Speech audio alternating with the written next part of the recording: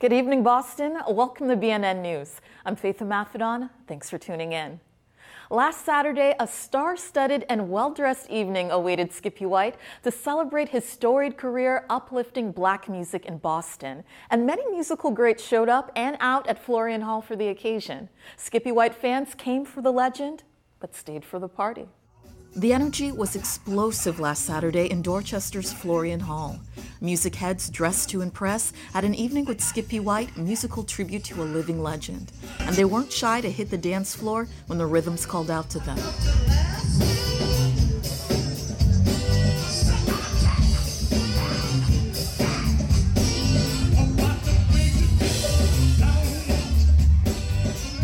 It was easy to see why, with a talented lineup of singers spanning from gospel, soul, to rhythm and blues, handpicked by the Just Hum It man himself.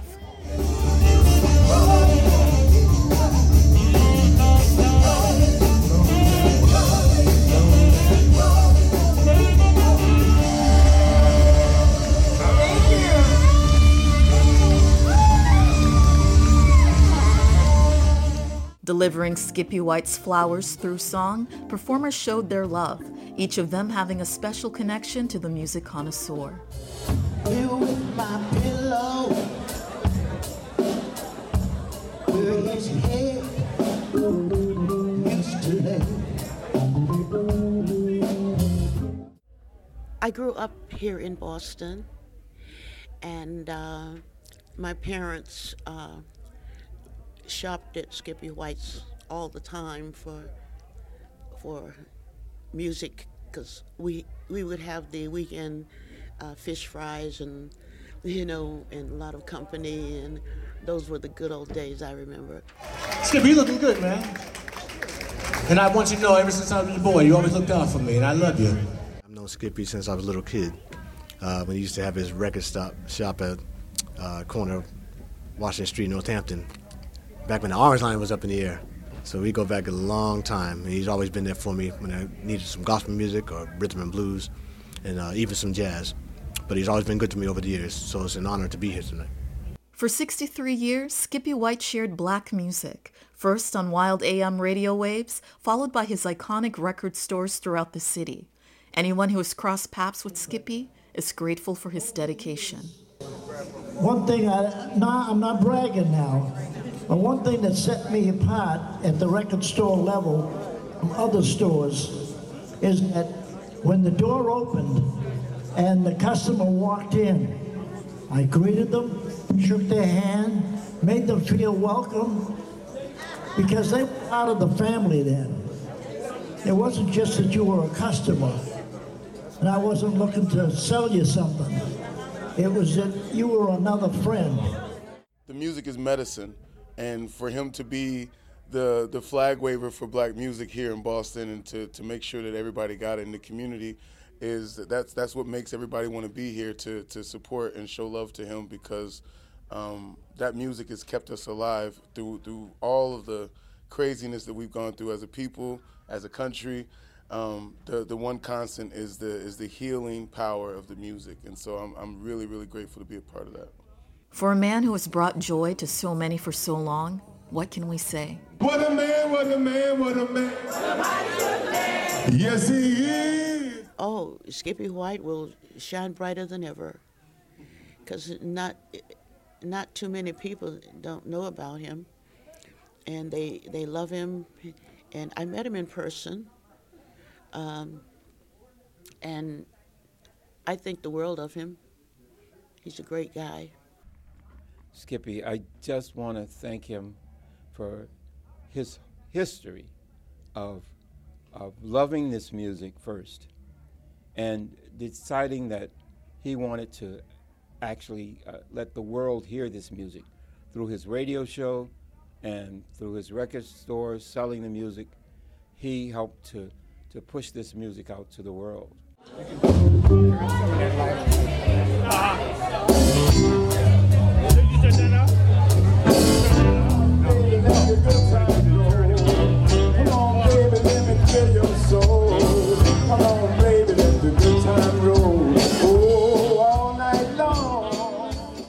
Earlier this week, BPS students gathered at Charleston High School to finish a music video with Fresh Films, a national mentorship program for young people interested in filmmaking.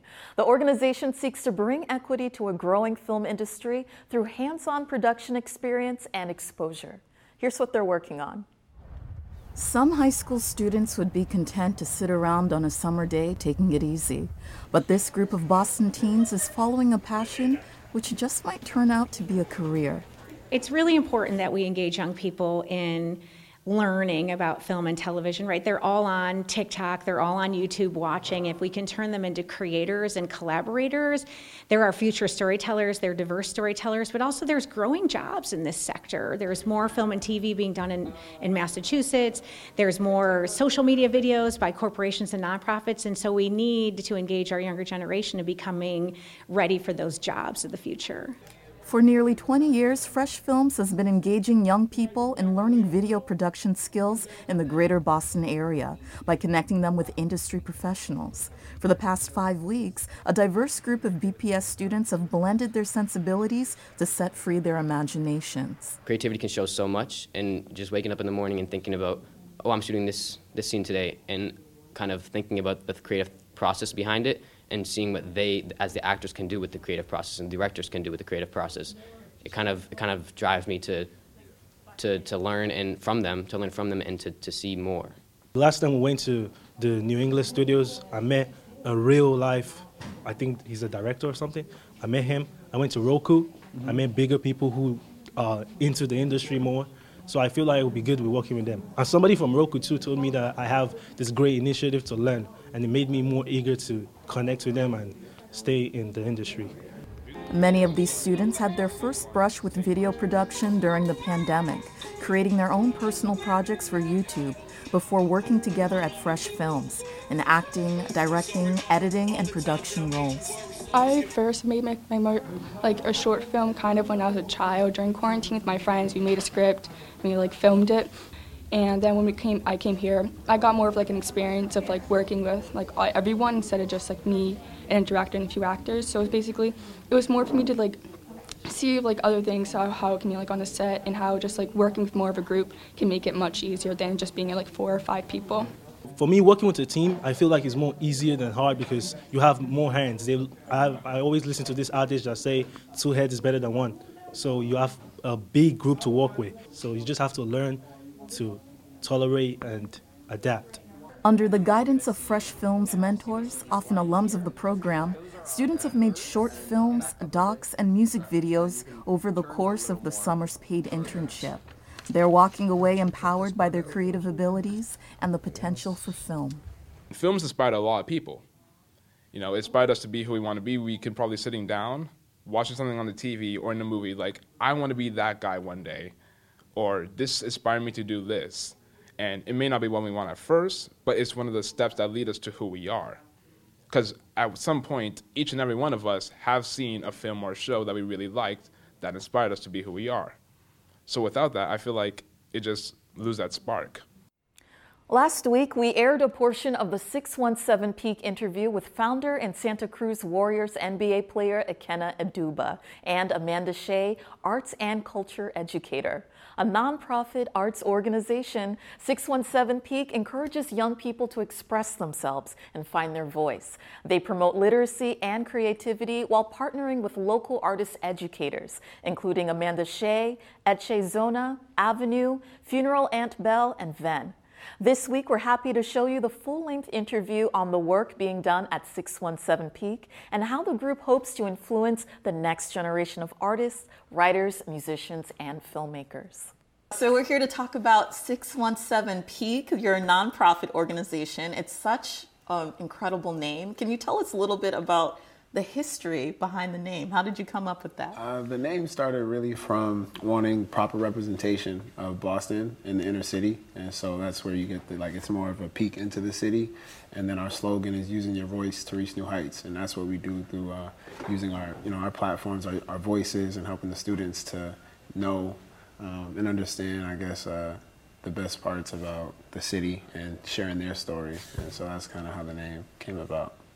All right, wonderful. And 617 Peak has been around since 2018. What led you to create the organization, and what growth have you had since you started? I think growing up in the city, there was a lot of stories that were untold, and I think there weren't spaces, at least growing up for me, that I think some of my friends, my family, felt comfortable sharing those stories. And a lot of situations in the city led, I guess for lack of better words, people didn't know how to communicate properly. And part of that was because there's so much going on in the city. And so I wanted to create a space for that with youth in the city. So, as they get older, right, we have youth that know how to communicate and know how to solve problems effectively. And Amanda, I'd love to bring you into the conversation. Can you tell us a little bit about your work at the organization? I am the arts and culture educator at 617 Peak. I've been with them, we just decided 3 years? 3 years. It doesn't even feel like it. It is an amazing nonprofit organization. The work that we're doing with these kids is absolutely incredible, and it actually feeds me more than what I do with these kids, I feel like sometimes. And speaking of the students, who are the communities that you serve? We have students range, it's the greater Boston area, but actually I take that back. It's more the inner city, honestly. We have students from Rosendale, Hyde Park, Roxbury, Dorchester, Mattapan. Am I missing any? I think that's most of the inner city. That's where our students come from. Yeah. And something that's so impressive, you're so young. You're 25. You are a professional athlete. You a basketball player with the Santa Cruz Warriors. How does your perspective help you lead and inspire the young people in a path towards success? For me, I think I'm influenced by the people around me and inspired by them. And so growing up, I looked up to a lot of the best basketball players in the area, right, since I was probably 10, 11 years old. And I saw the influence that they had on me. And then I went into, pursuing my goals and being able to achieve that. And I was realizing that art was a big piece of that, whether or not I believed it. I transferred from a line academy to a prep school named Brooks School, and they kind of exposed me more so to the arts. And I want to say exposed me, but gave me more time, right? Going from public school to private school, I was allowed just more resources and more time to work on the things that I didn't pay attention to. And I knew that there's so many students like that in the city, because I had so many friends who may have not been blessed with like athletic ability, but they were tremendous artists, painters, singers, rappers. And that was something I knew that if I got into a position where people looked up to me, or as I was in a position that they would want to be in, I would use my, whatever kind of resources I have to help give back, because I know it's important. And at the end of the day, if you can impact one person, I think it matters. And so the stories that I've been receiving from the students that have been in the program help me on a day-to-day basis, whether, they believe it or not, but it does. Using your voice to reach new heights is the mantra of 617 Peak. Can you talk a little bit about the connection between art and activism and why it's so important to teach young people to express themselves? I think in our community, again, we want our students to be able to communicate effectively. That's a skill. And I think when you look at the connecting factors like music, there's a lot of genres that the artists are speaking about, rapping about, singing about, and a lot of that comes from their space, their community that they're in. And being a part of this program has allowed me to meet people like Amanda, different artists around the city that all share different stories about the same place. And you begin to see when students perform their work, how they impact other students. That's why you hear a lot of snaps, you hear claps, everyone's in unison and understanding that. And I think when you see that, you're able to see how music can move people, how art can move people, and make them want to, help out. And so I think Amanda can maybe speak a little bit about that through her poetry, her spoken word, her art. Thank you for that, alley-oop. I think just to reiterate what I kind of said is important, we're sharing our stories. These are our lived experiences, our shared experiences. When we come from these backgrounds, we want to be able to connect and relate to one another in a very meaningful way, and also a very transparent way, right? And I feel like activism is exactly that. Like, we talk about social justice issues all the time, and this is going to be a quick plug to Activating Artivism, or formerly known as Activating Artivism, now known as Activating Art, a movement in social justice. So we have we are experiencing racism, classism, reproductive rights, things that are being taken away from us on a day-to-day basis. These students are living these experiences, and I think that by utilizing our voice, like we said, heighten our voices, to raise our voices, right? It's like when we use these stories, we're not only painting a narrative of like what is true to us, but also for other people to relate to that as well. And for me, activism is really like on the day-to-day groundwork, what is policy and, gathering people, rallying people around a certain cause. But I feel like art is the same thing. Like the great Nina Simone has said, like our duty as artists is to reflect the times in which we live in. That is a form of activism, and we need to utilize our art as a form of protest. And I'd be remiss if I didn't ask you this, Amanda. You are a very accomplished spoken word artist. You work with wonderful young people. What have you learned working with the students? That they're brave and that they're paying very, very close attention.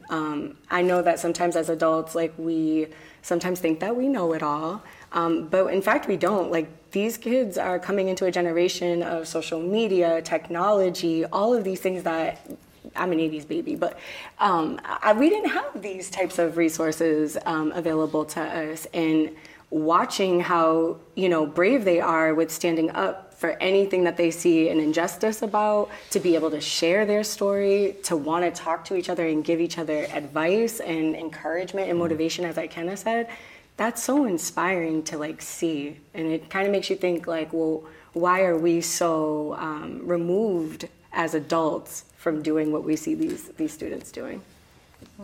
What are the current goals at 617 Peak?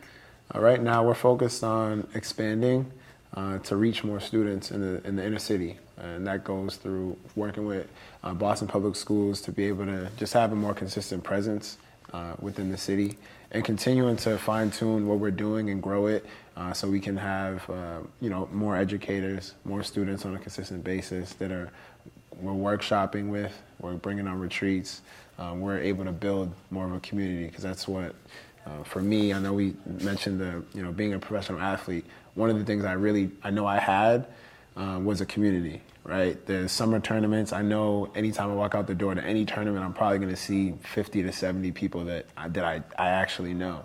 And I think the coolest part of what we've been able to build so far is that we have an artist community. So students know if they got music dropping, they have a group chat to send it to. They have people to pull up if they want to record a music video, but they have support. And I think the more work we do, the better job we do, the more that grows, and then the more people within the city are connected, and students are connected.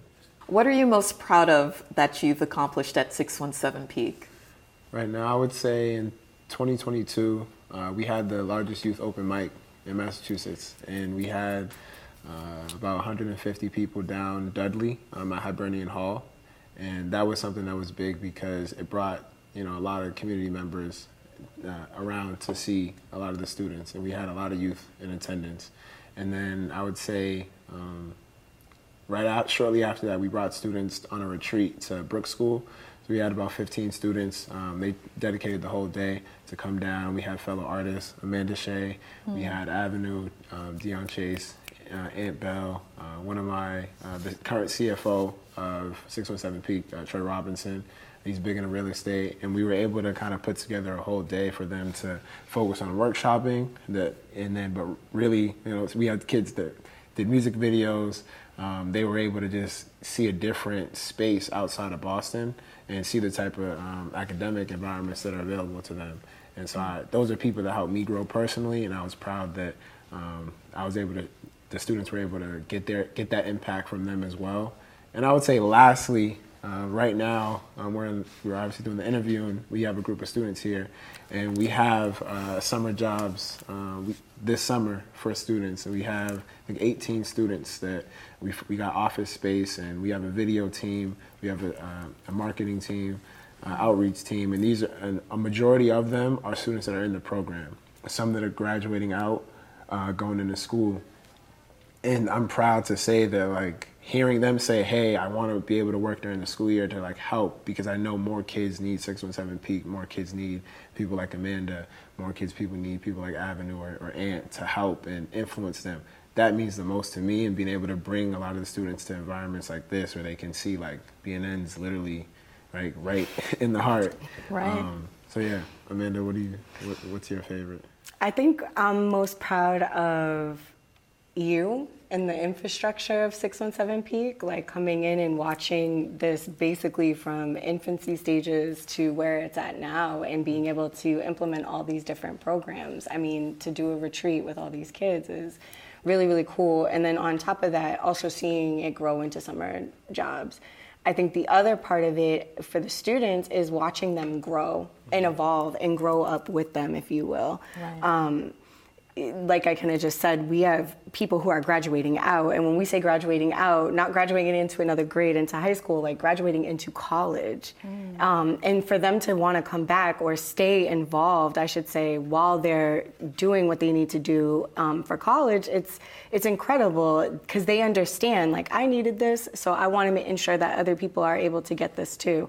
And for me personally, I'm a mom. I have 2 boys of my own, but it also helped a lot with developing a relationship that's more stronger with my own children, to be able to look at them outside as individuals as opposed to just looking at them from a mother perspective and telling them what to do. They have allowed me to see them from their own voice, hear them from their own voice, experience from their own experiences, and I think that's beautiful. It's inspired me in my work, as well as just made me a better person.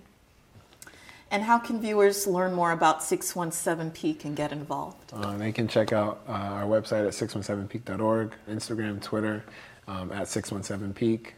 We're working on updating everything and posting a calendar for people to come to our events. Thanks for tuning in, Boston. That's our broadcast for tonight. For BNN News, I'm Faith Mafidon, and I'll see you next Friday. How long should I stay dedicated? How long till opportunity meet preparation? I need some real reparations, or I run up in your bank just for recreation. Dedication, hard work, plus patience. To some more of my sacrifice, I'm done waiting. Told you that I wasn't playing. Now you hear what I've been saying.